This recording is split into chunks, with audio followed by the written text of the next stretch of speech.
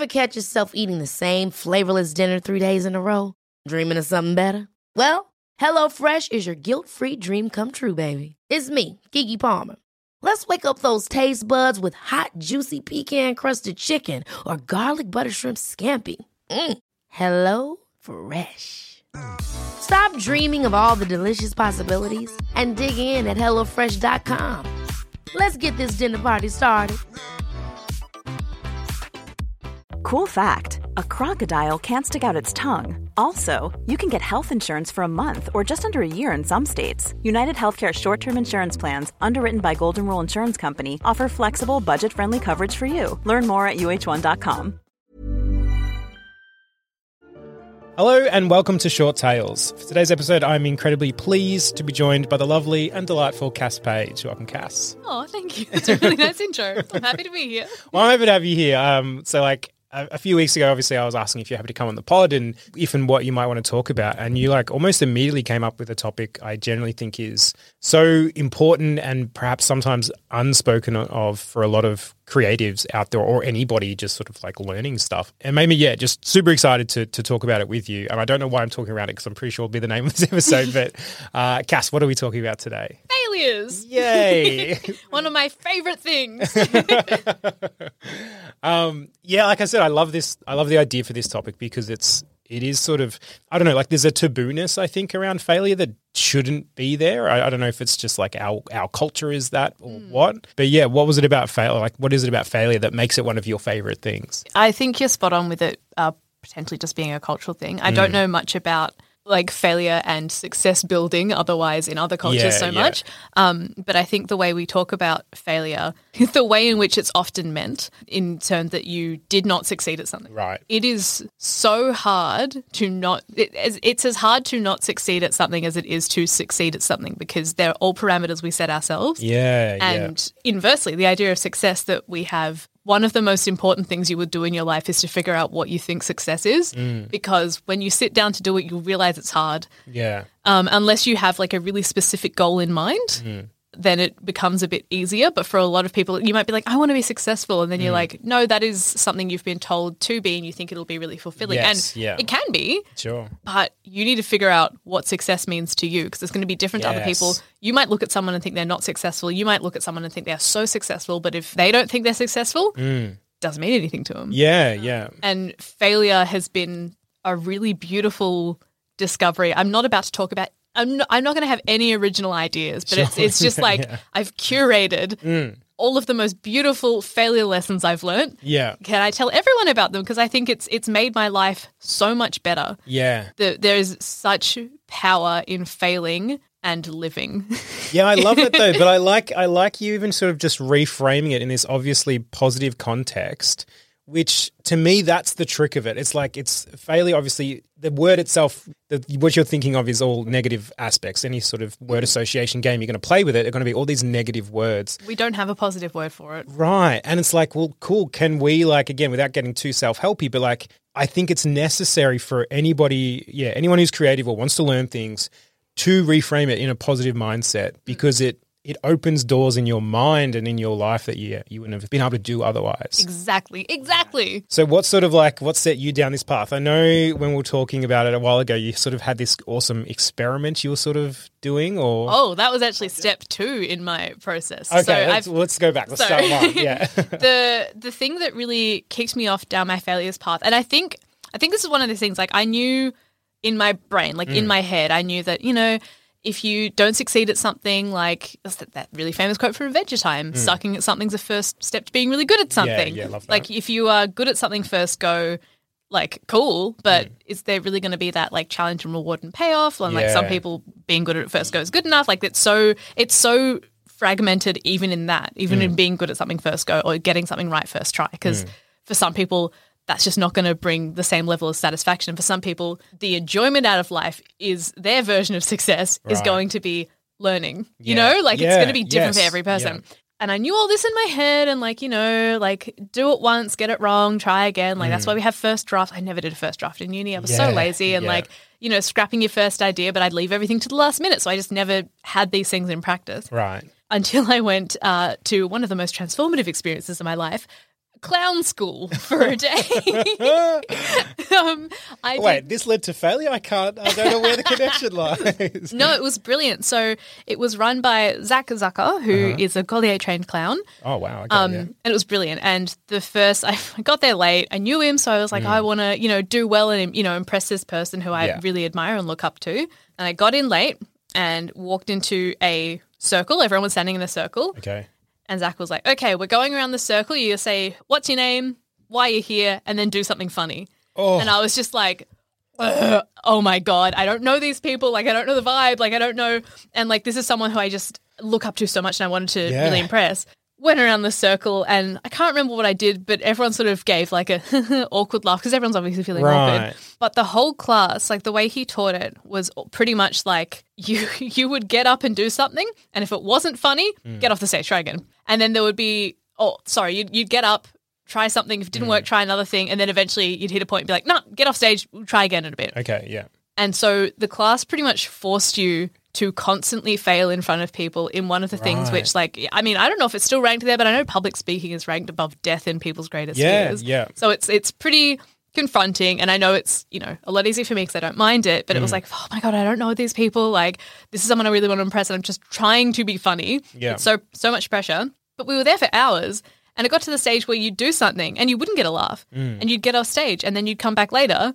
Like, it was so fast. You didn't have time to wallow. Yeah. And you just keep coming up with things. And then eventually something would stick, or it wouldn't, and it didn't matter because you realize that every single person's in the same boat. If someone does it, you're not jealous of them. You're like, oh, sick, good. Yeah, or someone fails, you're just like, oh, fair enough. Like, that was me about 30 seconds ago. Yeah, right. And it forced you to get into this cycle. And I think one of the most valuable things that I got out of it is when you fail at something, it doesn't kill you and it doesn't do anything bad to you. Like, you might feel a bit bad, but also who cares? Like, being in that situation of constantly having to make a joke, be funny, make the whole room laugh and just eating shit at it so often was amazing. It was so good because that's so much pressure. It's like, get up, tell a joke. Yeah, man. Like, get up, do physical comedy. Like, oh my God, am I funny? Yeah, well, like, you're talking about, like, obviously public speaking is one of people's greatest fears. I actually was looking up yesterday, like, the fear of failure is also with, like, in the top 10. People are just like, what are your greatest fears? Or failures in there? Clowns is in there. Like, he uses this has got it all. Yeah. Throw some spiders up in there and that's done. You can walk away. Yeah, do a little skit about spiders. But I think just being in that cycle of constantly failing. Yeah. And then you get off the stage and you try again. And then by the end of the day, you know that you've made people laugh. Right. And it's not 100% of the time. Of course it's not 100% of the time, but you've, amongst everything, you end up being really proud of what you did do. Yeah. And I came out of that feeling really good about myself, being like, yeah, wow, like, oh, totally. Overcoming that thing that I so genuinely, it's just, I think it's cultural, societal. It might be worldwide. It's like, it's this really, we're not allowed to not be perfect or great at something. But I think that's mostly in our heads because we don't care. Yeah, right. No one cares if someone's bad at it. Yeah. Like, it doesn't really have a big effect on your own life, and it doesn't have a big effect on someone else's life. If you're watching someone be bad at something, like, if I'm thinking of, like, the absolute worst case scenario, it would be like, oh, that wasn't good. Yeah, right. And that's it. And, like, weirdly, like, this clown class is, like, almost a really nice analogy for failure in the real world, because it's like, I was thinking, oh yeah, but like, of course everyone's literally in the same boat here. So you're failing, but they're going to go next and they're going to fail. And then, the next person's going to come up and they're going to fail because you're all trying to do this clown class. You've all been given the same task to which arguably, like, well, that's it for the real world as well. The task, I guess, is succeed. And like you said, it's your version of success anyway. Yeah. And granted, you might find other people who have the same version of success as you, but they're all failing along the way as well. Like, so yeah, we're even all in the same boat. We're all trying to be clowns in that way. And so of course no one's going to be like judging you that harshly because they're all facing the same kind of thing. Yeah. So I want to ask you about that as well, because obviously there is that like fear of failure. If before this class had how much did you know about this class? Like, did you know that would be the case? They're going to walk in, they're going to say, hey, cool, now do something funny. Like, if you had known that beforehand, would there be more hesitation to jump in? Because I had spoken with Zach before and he'd spoken about his own process of like going with failure and seeking it out almost like as this thing that it's so necessary, especially for his practice. And I I'm really like, he's really talented. So I think I still would have gone to be like, oh, I'll learn, but I think I would have been really nervous. Yeah. But being thrown in the deep end to just be like, oh, okay, that's cool. And it's changed my life to the point of, it's the difference between knowing in your mind that failure is a necessary part of everything and you have to do it to be successful. And, you know, like taking a step up the ladder is technically failing at getting to the top until you're there. Right. Like things like that. But then I knew it in my body because I felt that weird, I don't know if it's like that rejection, that shame or something of like putting yourself out there and it not working and then feeling it be fine immediately, feeling that it doesn't matter in a really lovely way and then feeling that you will eventually get some successes. And it doesn't matter if I ended the day making no one laugh or if I made someone laugh right at the end. Like in my brain, like that was a really successful thing because it taught me so much. Oh, yeah. It was very, very good. I would recommend that everyone do a clowning class or any class where you have to just get up and fail in front of people. Yeah. And it's put me in this mood where I was like, I want to start seeking out failures, which led me to the experiment I was telling you about. Yeah. And again, this is an original. I found it. I can't remember who the creator was, but it's this idea that if you have a goal, instead of making your goal, I think this person's example was they were an artist and they wanted to be exhibited. They wanted their work to be in an exhibit. So instead of making their goal, I am going to be exhibited, because that's so much pressure. Oh, yeah. She made her goal, I'm going to collect 100 rejection letters from galleries. And she was explaining it and she said that she had to eventually stop doing it and stop collecting her failures because she started applying to, and obviously still putting in effort, but she would see ads for exhibitions going and she'd be like, oh, my work's not ready. And she'd be like, well, I need to collect a rejection letter. Like, I'll still submit. Yeah. And then she'd submit for things that she was like, oh, my art doesn't really suit, or I don't think I'm good enough, or all these things that she wouldn't have applied for, but because the goal was to collect all these rejection letters, she got so much work she had to stop. And she couldn't keep applying to things because she got into so many gallery exhibitions. Yeah. And I've seen people do the same thing with, if you want to get published, like if you want to get your stories published, get 100 rejection letters from magazines or anthologies. And I, at the time in my life, was like, I don't have any specific goal I want to achieve, so I'm just going to start collecting failures in general. Yeah. And one of the first things I did, and it made everything really exciting because it forced me to reach out to people and ask for things or try at things I would never think. And I had seen, have you heard of the New York City like midnight competition, NYC Midnight? Yeah. So I get targeted ads for that like every year. Yeah, me too. Yeah. And there was one for the microfiction contest, which is just writing a 100-word short story in 24 hours. Yeah. And it popped up again, and I got the feeling as well. I was like, I'd love to do that, but I'm not a writer. I'm not good. Yeah. Like, who cares? And then I was like, oh, hang on, that's a failure then. So I'll give it a go. And I gave it a go. And I think in my little division, I came fourth. And when I got the little thing that said that I'd come fourth, I cried because I was like, I have not done this for literal years. It's something I want to do. It's a challenge I wanted to set myself. And I never thought I was good enough, and I never thought it was something that I could do. And I tried and I placed. Yeah. Like, I was very happy. Like, I had my list of failures ended up being failures and then failed failures for things that I did end up doing a good job at. So failures also known as successes, but in this case, the focus was on failures. So people are like, oh, you failed at failing. I'm like, I know, it goes on the list. Does that count as two then? No, I'm just counting it as one. Squared. But it was really nice to have this moment of like, this is something that I honestly thought I was not qualified for, couldn't do anything. And then I did well. And so I went to the next round, failed. So that went on my failures list. Didn't get through. Yeah. And so I've been doing it this year as well. And it's just like that, just to have that moment of, this is something that I have been holding myself back from. Right. It was really fun to do. It was challenging. I loved doing it. I got to chat to my friends about it. I got some friends involved. I had friends who like read over like what I'd done and then be like, you did a good job. I like it. Yeah. It's a really nice experience, and it was something that I had barred myself on for literal years, right? Because I didn't want to fail at it. Yeah. And as soon as I made failing my priority, I did well. Yeah, that's so awesome. Really good. And so then I did it with other things like, there was, I think, during one of the lockdowns, a viral little mushroom recipe where you pretty much used you made meringues, but you covered them in cocoa powder and made them into shapes so they look like little mushrooms. That's cool. And I was like, oh, well, I'll just give that a go. And then that ended up being like one of my favorite recipes I've made. Instead of being like, oh, I don't know how they turn out, I'll just make normal meringue. Be like, well, that's something I get to try. I get to try a new thing. Yeah. Ended up making a hat, like just knitting a beanie. Oh, wow. Okay. It took me a full day of stopping and starting again. And then eventually I just made a hat. Yeah, yeah. All these things that I just wouldn't have done because like too hard, not going to do it.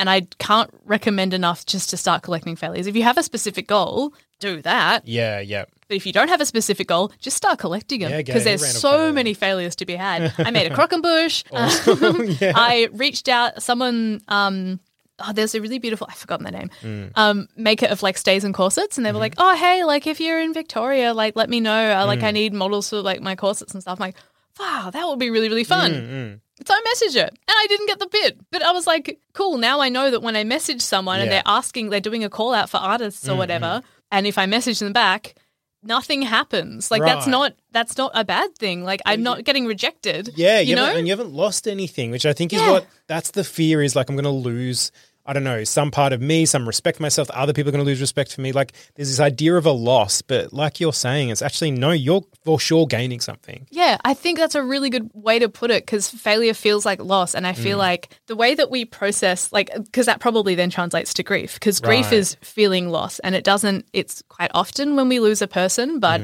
you can have grief over any loss in your life. And I feel like if we're constantly fearing failure, then we're almost like, I don't know, pre-grieving or something. Or if we treat our failures like a loss that we have undertaken, that means you put your body through the process of grief. Yeah. And that's not to say that you can like, cheat your way out of grief sometimes because it's a very necessary part of being alive. It proves that you liked something. Yeah. But it's not necessary for everything. The way that we present ourselves to the world, the way we interpret the world, there's so much opportunity out there. And I also remember the first time I started working at Sanspants, one of the first podcasts I was on, I was like in my early 20s and I had this idea that I think a lot of people have where you're like, okay, you do school and you go to uni and then you get your career and you die and, like all that nice stuff. Yeah, yeah. And we did an episode of a podcast called Why Am I Sad?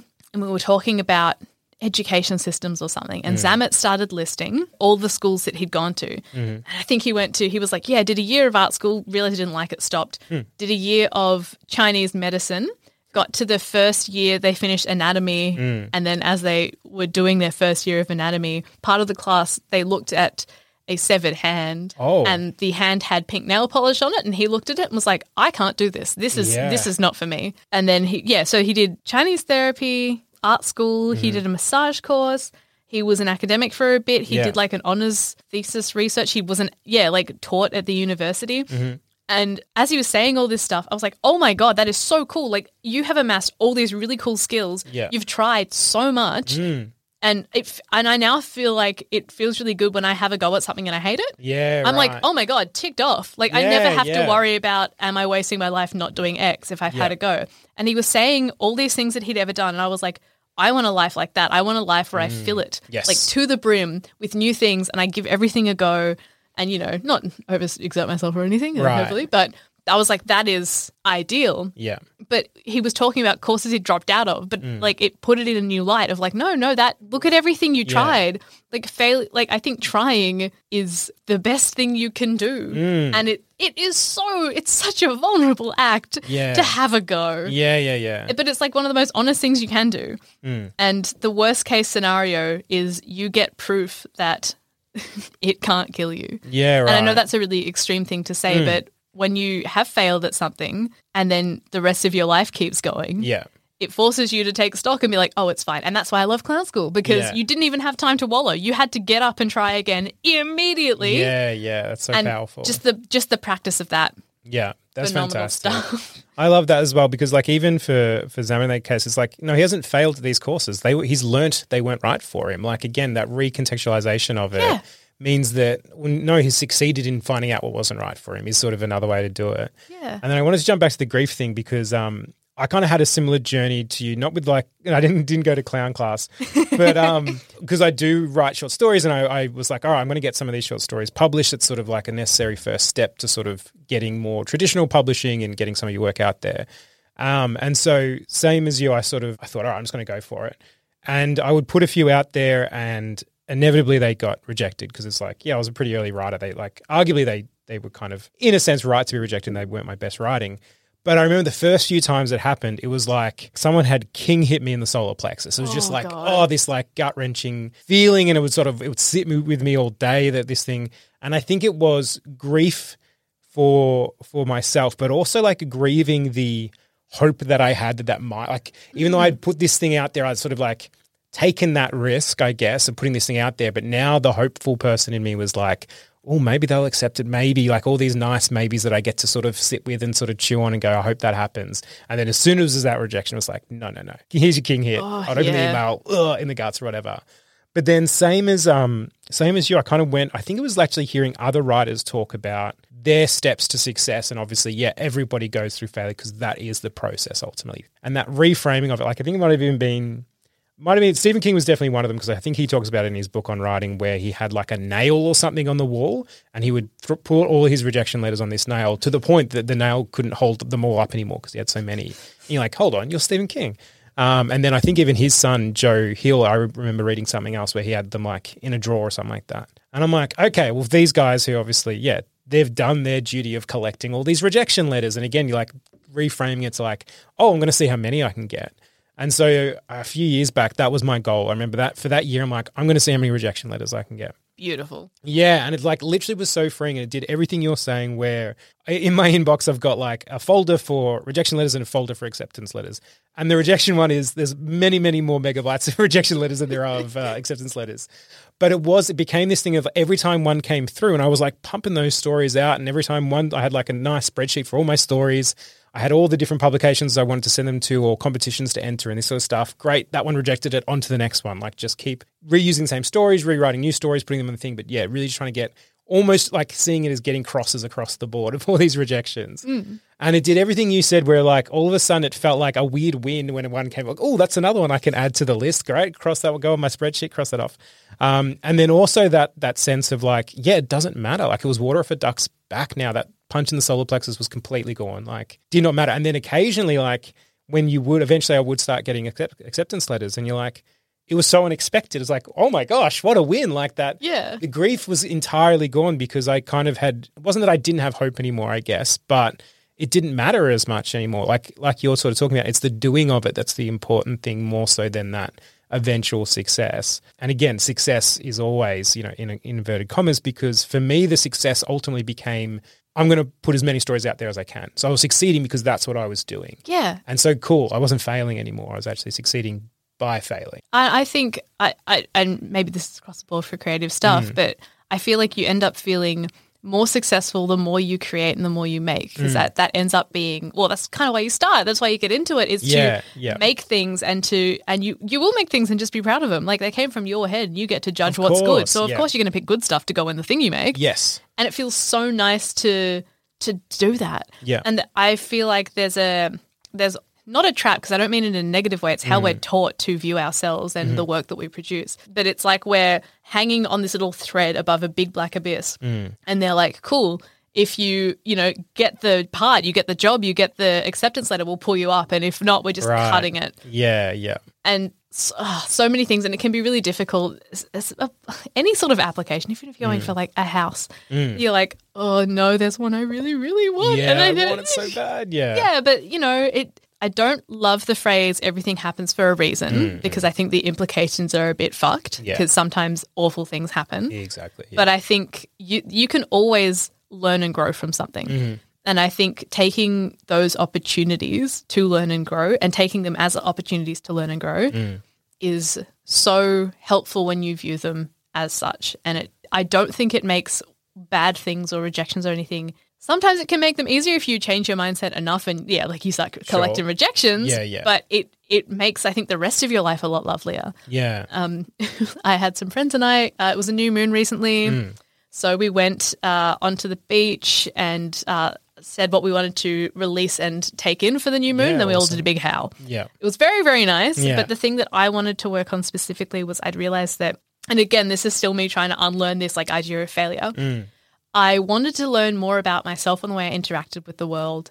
But instead of, you know how like sometimes working on yourself's hard and facing the reality of who you are can be a bit difficult if you want to be a better person. Yeah, it sucks. But I was like, I had a realization that whenever I thought about things like that, the idea of learning something I didn't like about myself was terrifying. And getting to the stage where I was like, cool, if there's something I want to change about myself, finding out that I've, not been a great person in some aspects, or if I've been doing something that's potentially like, not going to make other people feel great. Yeah. Like that's going to make me feel awful. And so for the new moon, I was like, I'm releasing that. And instead I'm going to welcome in excitement to grow. Yeah. Like I'm going to be really passionate about the opportunity to learn. That's awesome. Because if I do that, it becomes something really exciting. I get to achieve all those goals that I wanted to. There's not going to be fear attached to them anymore. I mean, like, it's a process. Probably still a bit of fear. But I'm trying to reframe things so that you get more done if you're working towards something positive. And I love what you said about having that like hopeful person in you, because you're right. Like you should always be hopeful. And another thing I've started doing, I don't know. Do you ever spiral? Oh, for sure I do. Oh, God, yes. My favorite thing to do, and again, this is by no means an original thing, but whenever you start to spiral, it's usually a thought process that keeps going down, down, down, down, down. And potentially I've heard where people are like, oh, like I'm spiraling. If you have a really great imagination, you're going to spiral so hard. Yeah, because you can think of so many things that will go wrong, or like why something's bad. So you have one thought and it's like, oh, what if that happens? What if that happens? What if that happens? You corkscrew into the abyss. This cascade has happened now of like, all these terrible things, all these people are going to think all these things and all the rest. Yeah, and I think we do that when we're contemplating failure and we're thinking, what happens if I don't succeed? Yeah, because again, if we're having success as one fixed point, that's too much pressure to put on yourself, I personally think. But if you've got your success as one fixed point, that means that any miss of that one fixed point is going to be failure. Yeah. And because there are so many different pathways to what I would consider success, and we're not considering them a lot of the time, we're looking at one fixed point, it means that you've got so much room to spiral. Yeah, like literally, if this one thing doesn't happen, it is a failure. That means every other outcome in the world you can spiral off of. So, I mean, for that, I would obviously recommend changing your idea of success, like as you were saying, like making it so that you're creating stories. Like for me, one of my goals in life is to make people laugh. And I know that there are so many ways that I can do that. And like I can do that, on a stage or with my friends or on Twitter, I can do so many different ways to feel my version of success. And it's not a fixed point. It's not like I'm like, I have to perform at this venue on this time. I have to have this many people in the crowd. Like, and I think it's fine to have goals like that. But to pin success to a fixed point, I think is not fair in a fluid world. Yeah. So what I've started doing instead is if I feel myself spiraling, obviously change your point of success. So spiraling becomes a bit trickier. Yeah. Start spiraling up. Oh, okay. Yeah, right. Because first of all, you're not psychic. You don't know the future. Yeah. Oh, I know what's going to happen. No, you don't. Yeah. Absolutely not. Yes. Do not claim that for yourself. First of all, take yourself down a peg. You can't tell the future. Yeah. Second of all, okay, when have you been right about a spiral? Right. Is it often? Nope. Has it ever? Probably not. Yeah. I don't think anyone really reaches the depths of a spiral and actually has it happen into fruition. So, in that first part, you don't know what you're talking about. Yeah. Respectfully, you have no idea what you're talking about. Yeah. Second of all, if you're so creative as to make all these spirals, then force yourself to spiral up. Right. And it's a really good exercise to force your brain into stopping and doing something else. It occupies your brain, it uses all that creative energy, and it feels ridiculous. But then it makes you realize all of the ridiculous things you're saying. So I'm going to go to this gig and I'm going to, I'm probably going to say the wrong thing and then people are going to not like me. No one's going to laugh, blah, blah, blah, spiral down. It's like, all right, idiot. I'm going to go to this gig and find $100 on the ground. Oh, that's ridiculous. Yeah, so's your thing. Right, exactly. Cool. You're going to find $100 on the ground. Okay, then what? And then you're going to make everyone laugh so hard, someone in the first row pisses themselves. Oh, that's a bit ridiculous. So was the other thing. No one's going to hate you for saying 2 words. You're fine. Yeah. And forcing yourself to do that upward spiral. Yeah. I find it so nice because it's distracting, it's silly, it makes you realize in a really fun and nice way that like you don't know what you're talking about. Yeah, that's great. I love that. And like even like what you're talking about, like putting all this pressure on this certain fixed point. If this one thing doesn't go wrong, everything else is going to go wrong behind it. Like put so much weight on it. And so by doing that, you're just lifting that weight right off. It's like clearly that's not going to happen.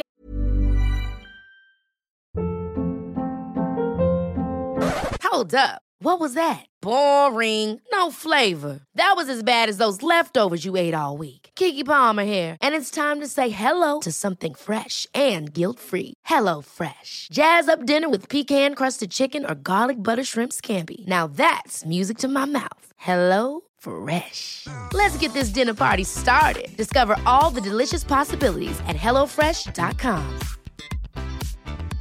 I'm Sandra, and I'm just the professional your small business was looking for. But you didn't hire me because you didn't use LinkedIn Jobs. LinkedIn has professionals you can't find anywhere else, including those who aren't actively looking for a new job, but might be open to the perfect role, like me. In a given month, over 70% of LinkedIn users don't visit other leading job sites. So if you're not looking on LinkedIn, you'll miss out on great candidates like Sandra. Start hiring professionals like a professional. Post your free job on linkedin.com/people today. Hey, it's Ryan Reynolds, and I'm here with Keith, co-star of my upcoming film, If, only in theaters May 17th. Do you want to tell people the big news?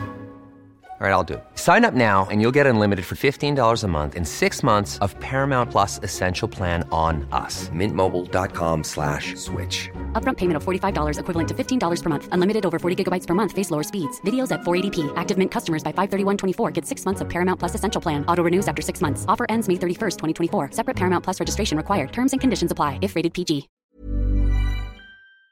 Yeah, putting your version of success to be a goal, because that's different. If you have a goal, that's one thing, sick. Make sure your goals are as fluid and changing as the world around you is. If you've got one goal and, you want to submit to a journal that gets shut down, okay, like that can still be a fluid goal. You can change it to a different goal, but your goal can't be your success because goal is thing. Yes. Success is how you want to move through the world. Right. And I really like that because even like success it's not a single thing. It's an ongoing thing. And it's like you said right off the bat, it's individual to every person. Mm-hmm. So then not only is it individual to you, but it's going to change day to day because your goals, like you're saying, those goals are either going to you might reach those goals, you might not. Your goals might change entirely if you decide, like, damn it, that there's actually I don't even like this thing that I'm doing or it's not right for me. Yeah. So that you can be successful almost always. You're successful just because you're putting yourself out there and you're trying these things and you're finding out they're not for you or that, you did submit X amount of stories to X amount of places or whatever. So success is almost like, if we're doing it right, this arguable constant. I don't want to put too much pressure on anyone on there either. Yeah. But it's more just that, because it's more framing it as goals v success or goals over success because, goals are tangible. Yeah. You can come up with a multitude of goals. I think you're always going to have goals. And I think one of the most beautiful things about human beings and being alive is also the thing that just absolutely fucks us sometimes, which is that we always strive to be better and better and better. Yeah. And I think that rules. Like if that is the thing that motivates us to, invent stuff and try new things. It is that driving force of innovation. And I think it is, it is one of the coolest things about people. Yeah. That we constantly keep reaching forward and forward and forward. And, we're never happy with what we do and we want to be better and better and better. And again, that does drive innovation and that keeps us in that beautiful perpetual motion. But it can get us stuck sometimes. Oh, for sure, yeah. And there's so much pressure and it means that we don't look back because we're always looking forward. And again, adorable for some things, love people, think they're great. Yeah. But we need to be conscious of that thing that we have in us that keeps us propelling through the sky. Yeah. I agree. And I like even just the way you even just moving towards a goal is like something you said before. You're like, there's lots of different ways to actually get that goal. Like you're talking about, making people laugh. There's so many different avenues to do that on rather than if you're fixing yourself to one. And another writer I really like, Neil Gaiman, he talks about it as moving towards the mountain, as though the mountain is sort of this eventual goal in the distance and whatever. And so like when you come across a decision you make, like, is it moving you closer to the mountain or further away from the mountain? And it's not necessarily like, oh, one's right and one's wrong. It's just like, well, is it achieving the thing I want to achieve or is it not? And so in terms of like success and failure, it's like, well, you've moved closer to the mountain. It might not be you're at the mountain yet. Yeah. Or that, but I can see there's a track over there that, like, that's the traditional track to get to the mountain or whatever it might be. Cool, but this one's still getting you close to the mountain, so that's got to be a good thing, And so, I think just that awareness of, trying different things to get to the place you want to be or just to achieve a goal or just trying them for the sake of trying them, all of it's like good. And then ultimately it's like failure stops being that important of a thing in that journey because you're just like, it's more interesting in what you can do rather than what you might fail to do, I guess. Do you have any goals or like what's your version of success? That's a great question. So for me, this is going to sound a bit arrogant. I see myself as successful already. And that's purely because like I had a very low bar for myself. Someone asked me recently, like, because I'm a writer, like, oh, what are your writing goals? And I'm like, I've actually already achieved them. My writing goals were to try to be a writer because like I was very much like a very shy, kind of nervous teenager, and then was following that path of like, well, I guess I better follow what I deem as traditional success. I'll go to university, I'll study a thing that will get me a job, that will pay me money, and I guess I'll climb that ladder in that job, earn all the monies, and now I've been successful. Straight path to the mountain. Yeah, straight to that mountain. I think there's a highway there, I better take that highway. And so basically that's what I was doing. And so I went into science because my year 12 science teacher said, you're good at this. So I thought, okay, I enjoy learning about science. It turns out I don't really enjoy the practical side of science because it's quite monotonous and, you know, you've got to have a real sort of fixed brain for that, where I always loved creativity. I was always drawing and I did webcomics for years and this sort of stuff. I got halfway through my uni degree and realized, oh, this isn't actually right for me. But I thought, well, a full degree is better than half a degree. I better finish. And so I finished and rah.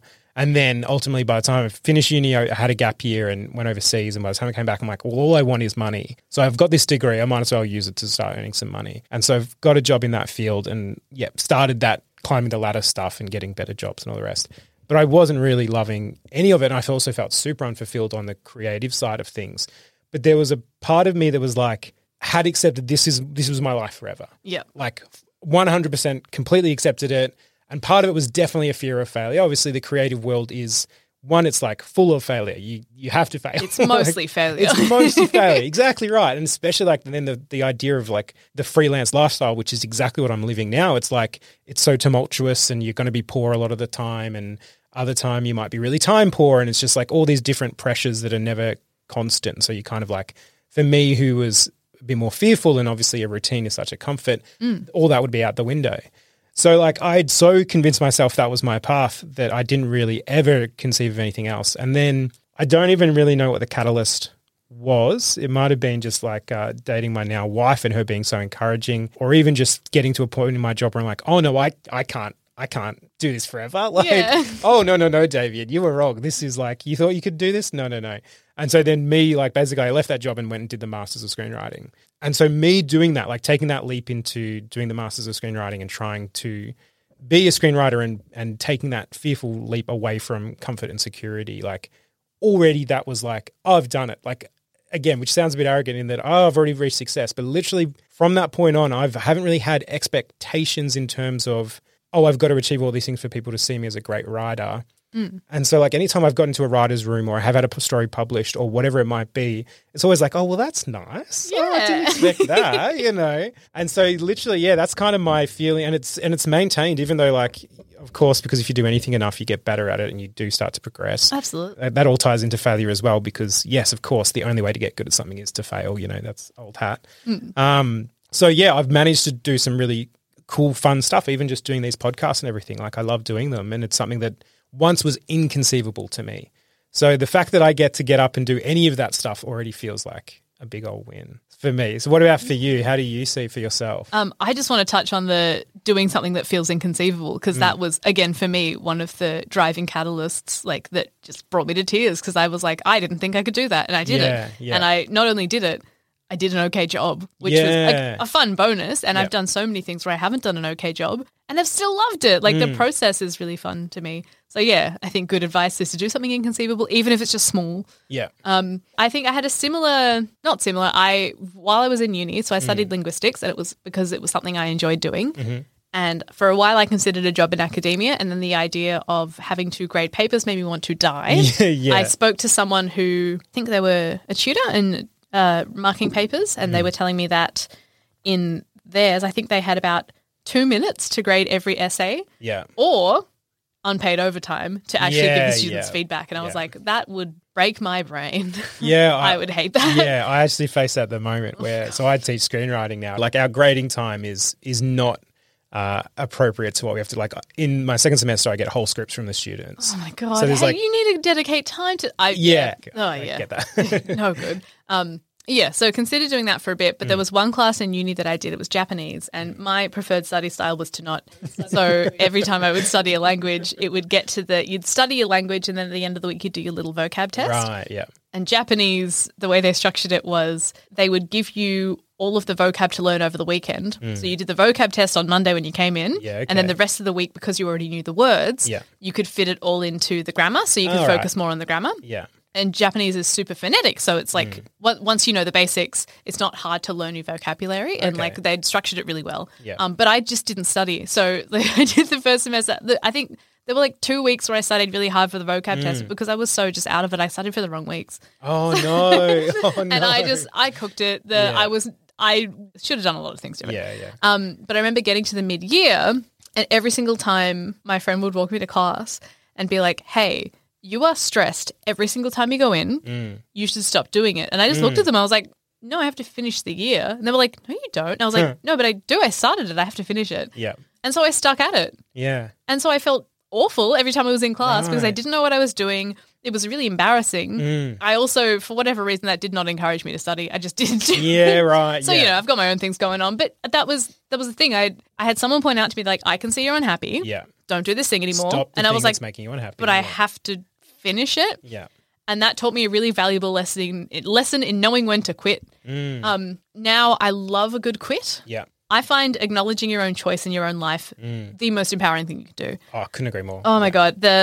Even just little things like when people are like, "Oh, I've got this dinner on Sunday. It's like with my extended family I don't get along with or whatever. I have to go." And it's like, you don't. It's like, but I do. It's like, technically you can start walking out your front door and never come back. Yes. You don't have to do anything. And it's like, oh, okay, well, I guess if I don't go, I've got these consequences. Like, okay, so you would rather do this than face those consequences? Like, yeah. It's like, okay, awesome. Like, that makes it a choice for you. And I know that's really helped me a lot in my life to be like, I love that. To be like, oh, I really don't want to do this. It's like, okay, what are my options? Stay in bed all day. Go to the shops, wag. Like, here are all my other options for the day. Do I want to do them? No. Why? Because I want to, get paid for the work I do, or I want to maintain, whatever I'm doing at that time. Like, it really doesn't matter. You'll eventually find a reason that you want to do it, or you won't. Yeah, right. So it allows you to make those decisions for yourself, because really you don't have to do anything. You can walk into a shop and just start stealing stuff. Yeah. And it's probably, and you'll think about it and you'll probably be like, I don't want those consequences. Sick choice. Cool. Yeah. Yeah, I love that. So doing that in uni, making the wrong choice myself, not quitting when I should have, taught me I think about $785 lesson. Yeah, right. Invaluable. Yeah. Worst grade I ever got and best life lesson I ever got. Yeah. Came out of uni and I will every now and then have a moment. It's still something I'm working through where I'm like, oh, I got an office job that was like pretty well paying. It had opportunities to move up. Yep. Got like a little promotion and then went for another promotion. And I didn't get it. And then when I went back to my desk after not getting the promotion, I just had this moment of like, oh, I'm so bored. Like if I'm thinking about the next promotion, I'm like, oh God, like I just have to do this for like another year until the promotion comes up again. If I'm thinking about if I got the promotion, I would have been excited because it's something different. And I didn't realize that that's what I was excited about until I sat down and had to keep doing the same thing. And I was like, oh no. And then I had moments of my family being like, hey, you are really stressed at this job. I had to sort out my brain. I didn't know my brain was bung. I had to fix my brain. But during that process of like me sort of going to see a psychologist and be like, clean it up. Yeah. See this thing? Could you just give it a rub down? Have a zhuzh. A bit of a zhuzh. Give it a little zhuzh. So at the time, like a lot of that stress was just coming from my job because where else would it come from? And my family was like, why are you staying at that job? I'm like, oh, to make money. Oh, no, that's upsetting. No. And so I went in and quit immediately. Yeah, but I mean, like we had a busy period, so I was like, I'll stay to the end. And my boss was like, you don't have to. And I was like, no, I want to. Like, you've been really good to me. But again, like, choice. Yeah, again, choice. She gave me an out. She was like, you can leave now. And I was like, nah, I'll stay. I'll stay. And that was really, really helpful. And then I lived off some savings, drained them, started doing podcasting. And I think I'm now in the process. I mean, I've been doing this for years now, and I'm in the process of trying to renegotiate what success means to me, what goals I want to set for myself so that I can live a life that I feel is successful, because I feel like I think this is not a bad problem to have, but I have been, again, being like what I want to do day to day. Right. Not thinking too far into the future, not for any bad reason, but just like waking up in the morning being like, I get choices. What am I picking? Yeah. Which is lovely. And I really like that because it makes me feel a lot more present. But now I want to make sure that I set little goals. As I said, like success for me is making people laugh. But another thing that I feel makes me successful when I do it is acquiring little skills. Yeah. So being able to do cool things pretty much. Like I will take a little pottery course or do like there's a bunch of like classes offered in the city where you do like 1 or 2 weeks and so not too much money. You come out with a new skill. You can do jewelry making or pottery or whatever. Those things just like fuel me. I love getting my hands dirty, making something. Yeah. So for those two, I'm like, okay, well maybe out of that I can set myself some goals along the way so that I have something more tangible to work toward because like having that forward momentum is really, really nice. Yeah. And good. so I've slingshotted the other way. I feel like throughout your life you're just going to be a little ball in a rubber band. You're going to bounce back and forth. You're going to pong, and then eventually everything's going to sort of relax, and you find yourself in the middle. Yeah, I get that. Yeah, I kind of came to the same thing where that is definitely part of the reason I left the science world was because I was kind of bored. And it is that thing of realizing, I can take my life into my own hands. Yeah. And it is like, the only thing that's actually stopping me is me. There really isn't anything else. You just get to pick. Right. And then like that is, I can't express how like life-changing literally that is. It also comes with like, that means I am in control. But I actually think mostly it's just like recognizing that, you've got all this control over yourself and you can do all these exciting things. And then I think it's sort of, like the ball bouncing back. It's like, I can do nothing if I want. And like that's really exciting for a little bit. But then ultimately learning that actually doing nothing sucks. Like it's really boring and it's as boring, arguably more boring than the office job. At least the office job, someone's giving you goals to achieve and you do get a little feeling of satisfaction anytime you achieve one. Whereas as soon as you take that life into your own hands and you sort of, I can do nothing, I can do anything, rah, rah, rah. But then, then I think it is about that next step of that process is learning, I need to create my own goals then. And then that to me is like super exciting. That's when it gets really interesting and fun because cool, okay, well, what do I want to do today? What is success for me today? Especially if you're lucky enough to sort of have the opportunities to pursue those things that you really, really want. Then cool, today I'm going to go and record a podcast with my friend and have a lovely chat, or I'm going to work on that project that I've been really excited about, or I had a new idea. Let's put some hours aside for that today.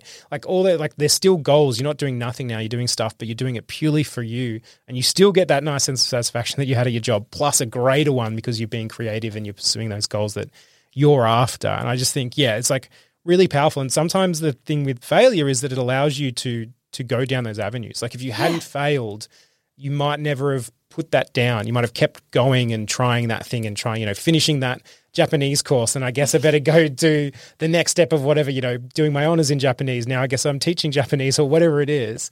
And so sometimes failure means you can just put them down and try something else. And it's so freeing and great when it happens. On the Japanese course thing, I was so convinced that I was going to literally fail the course that I started getting really excited for what subject I was going to use to make it up with. Right. So I picked out one and it was all about the history of witch hunts and witch trials and all about that whole feminine persecution thing. And then I passed. And I was like, all right. Okay, that's fine. And I think, that was also at the catalyst of me being like, I did not have to do that. Yeah.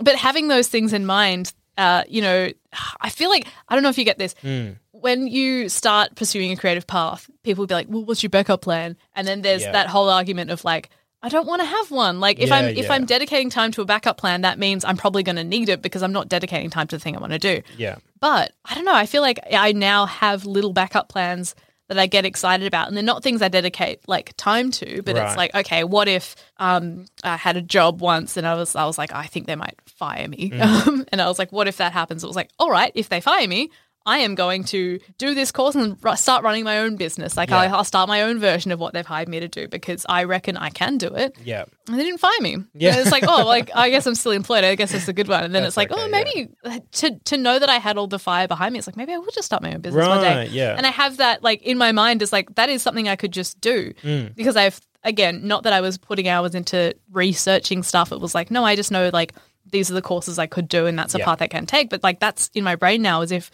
I get bored or I decide I just really want to do it one day, I could just do that. Yeah. And I'm allowed. Yeah. No one's going to stop me. Yeah, yeah. And I love that just the idea of what, let's call it failure in that terms is in losing your job, meant it opened this whole new door for you that was like super exciting and like interesting. And of course you could do it. There's nothing stopping you from doing it. Of course you could. Like, again, this is to go back to the self-helpy stuff, but like anyone who ever has done those things, it's because they realized, oh, I can just do that. I can do the education, I can put into practice, and I can do the thing. Yeah. And I think that's, none of that comes without failure ultimately. No. And the thing you were talking about, or that we were talking about with the ball bouncing back and forth, I remember when I had, gone to have my brain zhuzhed, as I was starting to feel like properly like myself and like I was really capable of just like being calm and good.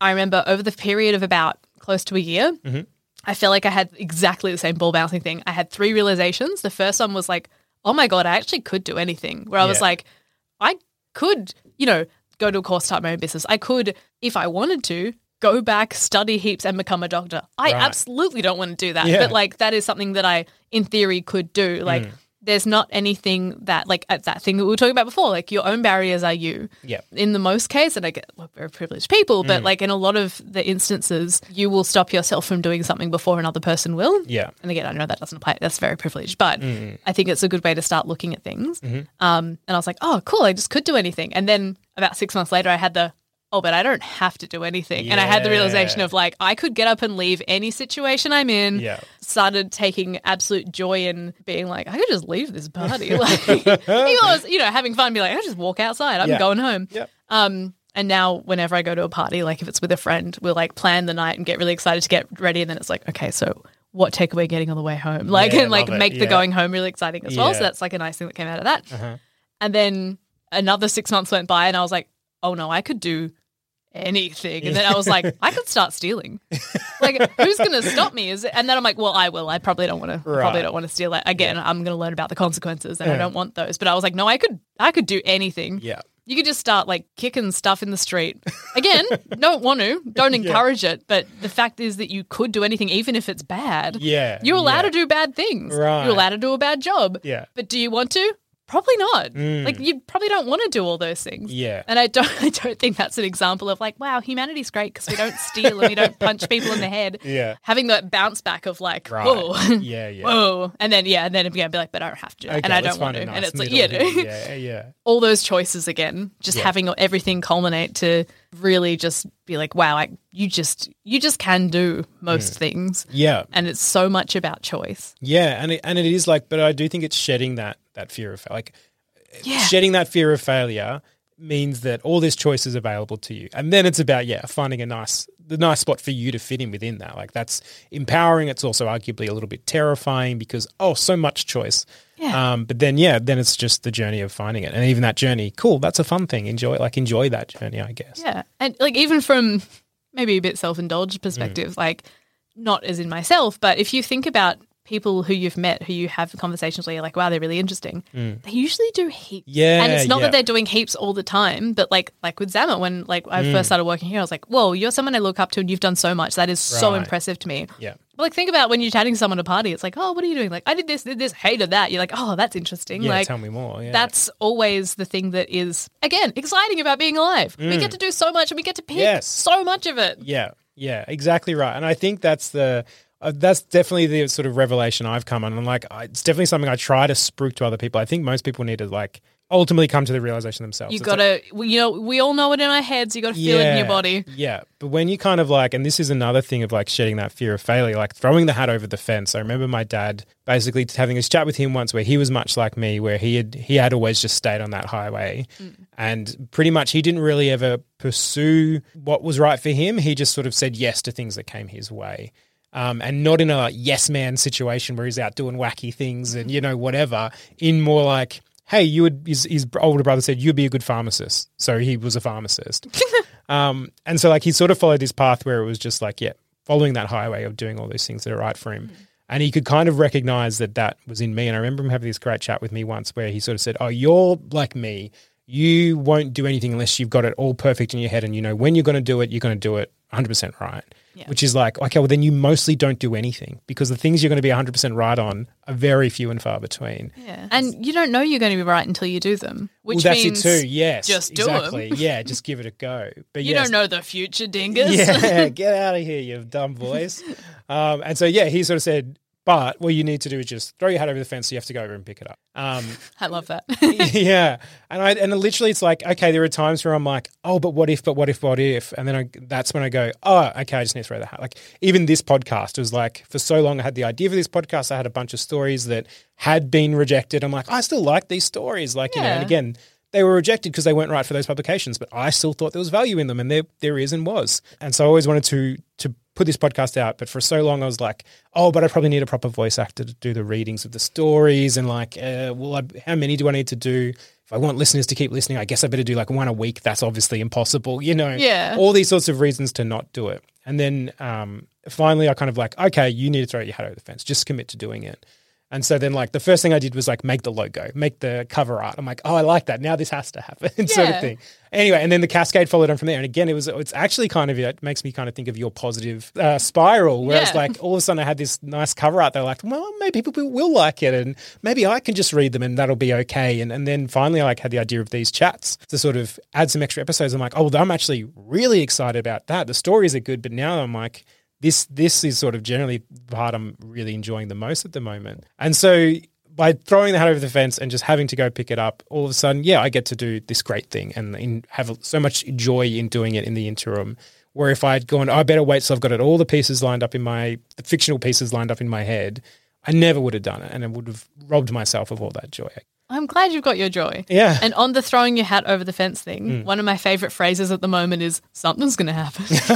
Yeah, that's cool. Like, I don't know what. You don't know. You wake up in the morning, oh, you want to do something? Cool, something's going to happen. Yeah, let's find out. Yeah, there'll always be something. And that, you know, we were talking about grief before. That is one of the things that I personally find moves me through grief really fast. Is like, something's going to happen. Like, maybe this is a bit on the darker side, but going through grief, I find always makes me feel like time gets a bit fuckled. Right.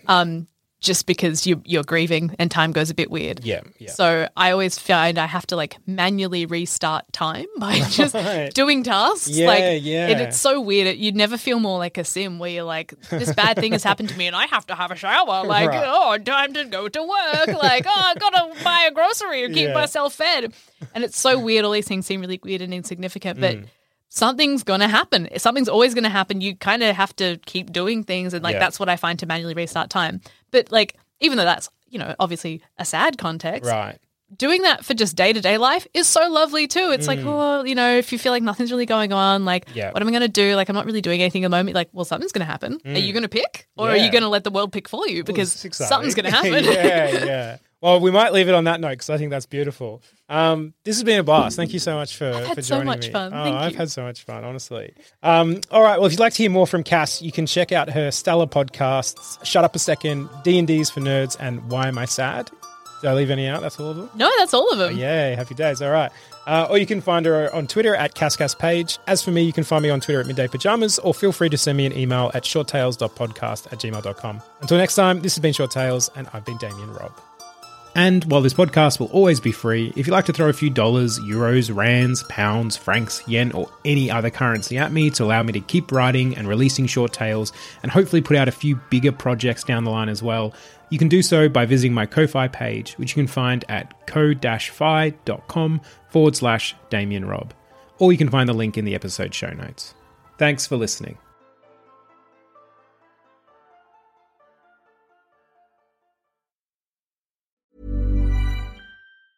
Ever catch yourself eating the same flavorless dinner 3 days in a row? Dreaming of something better? Well, HelloFresh is your guilt-free dream come true, baby. It's me, Keke Palmer. Let's wake up those taste buds with hot, juicy pecan-crusted chicken or garlic butter shrimp scampi. Hello Fresh. Stop dreaming of all the delicious possibilities and dig in at HelloFresh.com. Let's get this dinner party started.